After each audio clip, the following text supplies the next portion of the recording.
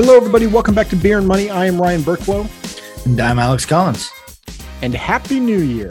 Happy New Year, buddy. 2022. So, Alex and I have been talking a lot towards the end of 2021. And we've been doing this podcast now for a little bit over 2 years now. And we wanted to have an episode where we've got a lot of new listeners. So we wanted to talk about why we started this podcast and why is it you should be listening. For those of you new listeners, and even for you old listeners, hopefully reminding you of hopefully why this podcast is valuable. Yeah, it basically just goes back to our roots and talking about, okay, what is it that we're actually trying to impart into our listeners. So before we jump into that, Alex, what are we drinking today?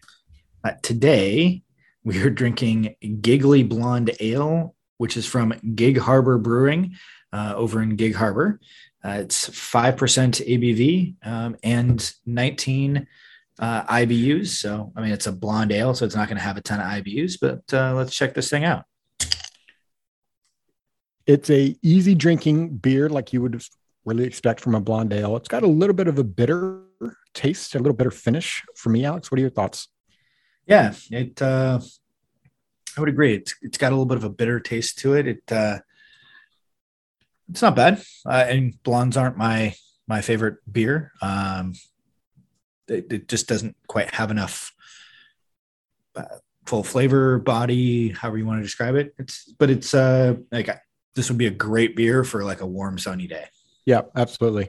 Yeah, in terms of blondes out there, if I were to rate this out of a 5, I'd probably put it at like a 2.5. Maybe a 3 for me. Yeah. So, again, they're in Gig Harbor, Washington. I think the actual brewery is in Tacoma, technically, Tacoma, Washington. So if you're in that area, feel free to check them out. They've got a lot of other beers that we plan on sampling as well. So make sure you check them out. So let's get into the topic at hand here today. So, Alex, how did we start this podcast? Where did this come from? So you and I were putting on webinars. We've been invited into a local tech company, Amazon, here in the Seattle area, and we were putting on webinars. And after we finished up one day, someone walked up to us and said, "Hey, please tell me you guys recorded this because I was taking notes and couldn't write fast enough. I really hope that I can go back and watch this again." And we hadn't. And so we kind of said, well, hey, maybe people enjoy listening to us talk about finances. I think they really enjoy our smooth sounding voice rather than our ugly mugs. See, I figured it was just my analytical Excel spreadsheets. Yeah, that didn't help at all. So it was funny, Alex, we had that person come up.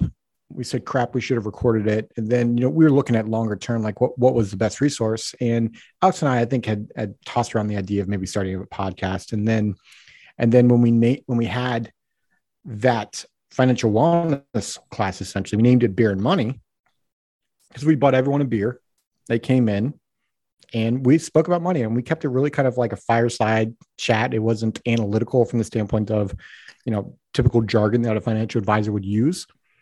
It was real talk, talking about real things that are going on in people's lives rather than this magical, like the magic of compound interest. If you keep it for the next 30 years, like it just doesn't happen that way in the real world. Well, and like in all those situations, you see this like, with a hypothetical rate of return, and they pick a number somewhere between 6 and 10, seemingly at random, depending upon what they're trying to accomplish. And then you wind up with this hypothetical that means nothing because nobody gets a static rate of return for 30 years. So we took 2 important pieces, at least for us, and that was obviously we wanted to talk about money, and we wanted to incorporate we both enjoy beer, and we both try different breweries here. We live in Seattle, Washington, so a lot of microbrews. Oregon's right down south of us, so there's a ton there. I'm from Colorado, so when I go back to Colorado, there's a bunch of microbrews there too. So we had this commonality in this. We both enjoyed drinking beer, so we figured, well, let's talk about beers that we're drinking. Spread that information out there for people that aren't here local, or even if they are, we're always figuring out, okay, what should we try next? And then let's talk about money from a standpoint of real world actionable items.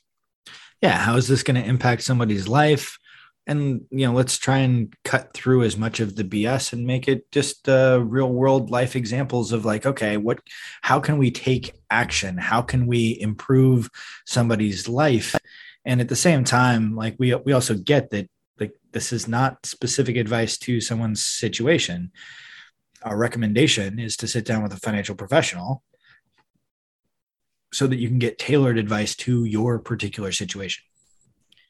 Yeah, I mean, obviously that sounds self-serving, and that's not what it was meant for. Actually, like frankly, I don't care if you take this and you talk to someone that you know and trust that's been financially successful, sure, and have that conversation.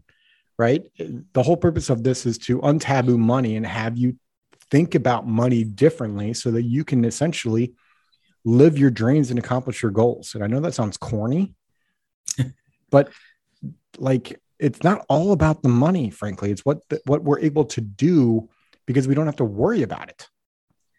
Yeah. And so much of this is just trying to give back to the community that has given so much to us and, trying to, help provide bite-sized information of like what we can do to improve our lives. And like you said, just have us think critically about our money, what we want it to do for us, what it is doing for us, and where we can put it to work for us.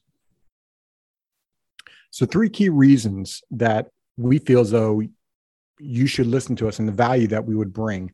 Number 1 is having you think intelligently or just making decisions around your money with purpose. Yeah. And people spend more time planning a 2-week vacation than they do planning their retirement, let alone any of the other financial planning conversations. So if you can listen to us for 15, 20 minutes, right, every Monday or every Sunday that this comes out, right, that hopefully has you think differently about your money and more specific, and this was the key ingredient, action steps that you can actually employ in your own personal financial situation. That's number 1. And number 2 is planning with the end in mind. So often we wind up talking to pre-retirees or retirees, folks that are within 5 or 10 years of retirement. And a lot of the decisions have already been made and are either painful or challenging to unwind at that point. And so one of the goals was to get people who are in their early career, in their mid-career, to start thinking about, hey, what should we actually have our finances look like when we get to retirement? And so like so much of this is just getting people to think just a little bit differently around what they're doing with their money and why. Yeah. And we bring in real world actual analysis. And what I mean by analysis is, right, when you sit down with your like 401k specialist, right, they're saying, look, if you deposit X amount of dollars every year from your paycheck and you get a 7% rate of return, here's the sum of money you're going to have in 30 years. Okay. Did that person ask you what sum of money you're going to need when you have your first child? How much you're going to want to have for any number of different things? Did that person ask, like, what kind of flexibility do you have? Like, would you ever want to start your own business? Would you ever want to get into real estate investing? Right? Like, think about that. Over a 30-year time horizon, what could possibly happen that we might change our mind? I haven't changed my mind in at least the last 30 years, right? So we plan with real world stuff, right? And if you've been listening to our podcast, you've probably been hearing that real world stuff. And so thinking with today in real world and with the end in mind, like, okay, 30 years, let's just say magically happens. You put your money in all these different buckets or maybe one bucket. Okay. How do you now turn that into income so you don't have to work if you don't want to work anymore? Yeah. I'm sure that that folks are tired and sick of hearing us say things like flexibility and options and financial balance. which takes us to number 3. And this is maybe my favorite part about it. I don't know about you, Alex, but my favorite part is busting myths around money. Yeah, it money is such a taboo subject in our society, and our school system just really doesn't do a good job of teaching about it. And so as a result, we wind up with the collection of what our parents know about money. And because it wasn't it was a taboo topic and it wasn't talked about and it wasn't discussed, we wind up with these phrases and these thought processes and these things that we just inherently believe because we were taught it from such a young age, that are based on what life was like 10, 20, 40, 50, 100 years ago. And in all likelihood, don't necessarily apply to you and your situation today. Yeah. Most people's experience around money has been given to them by their parents and their experiences in life, right? And it's passed down, right? Like your parents found that information from their parents, and it keeps going on down the line. And things have changed, right? Interest rates today weren't what the interest rates were in, say, the 70s. And this has, let's say 1970s, by the way, nowadays, because my son the other day called me out and he goes, "You mean like in the 1900s?" I'm like, holy crap, I'm now that age where my kids are now saying, so 1970s, Nathan, if you're listening. Nate's awesome. And then there's talking heads out there, and they're given these blanket advice. And it's not that their advice is bad necessarily. It might be bad for you individually, right? Like, let's just face it, as these talking heads, their job is to get your ears and to get your eyeballs. And so what's going to get your ears and eyeballs is rate of return, right? Like here's this magic rate of return. You can get X% in this type of fund, or X% is down this type of fund, right? And the conversation, the focus is all on rate of return, Alex.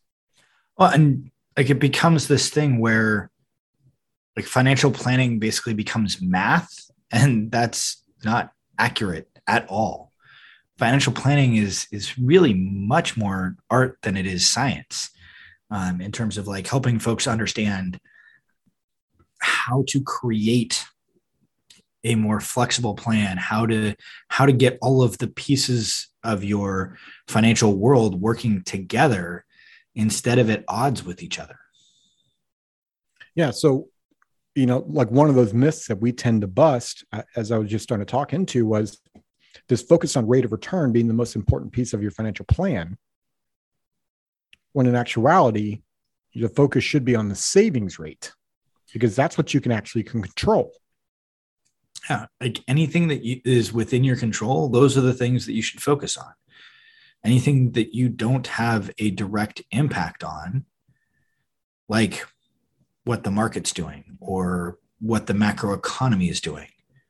Yeah, we need to pay attention to them because we can't be an ostrich and just bury our head in the sand. But at the same time, we can't control it, and therefore we shouldn't focus on it. That shouldn't be what drives our investment choices or anything of that nature. We should base it off of what we can control and what long-term structures and long-term thought processes and what we can rely upon over long periods of time. That's how we go about planning and investing as opposed to speculating. So if you're interested in making important decisions and intelligent decisions around your money, and holistically, not just a silo decision, if you're looking at planning with the end in mind, with real world action items and activities, and if you're wanting to hear about maybe different myths that are out there that may or may not pertain to your personal situation, the way that we talk into them, this is definitely a podcast for you to listen to, which takes us to the question of the day, Alex. Our question today is, what changes are you planning to make in the new year with your relationship to money? So head over to beerandmoney.net, and at the bottom of the page, there's a spot for you to answer that question of the day. as well as there's a bunch of other episodes there that you feel free to look at.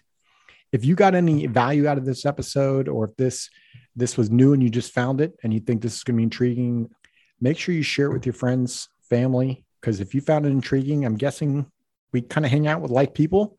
You might have other friends that might find it intriguing. And the whole purpose of this is to be a resource so you can make the best decisions for yourself.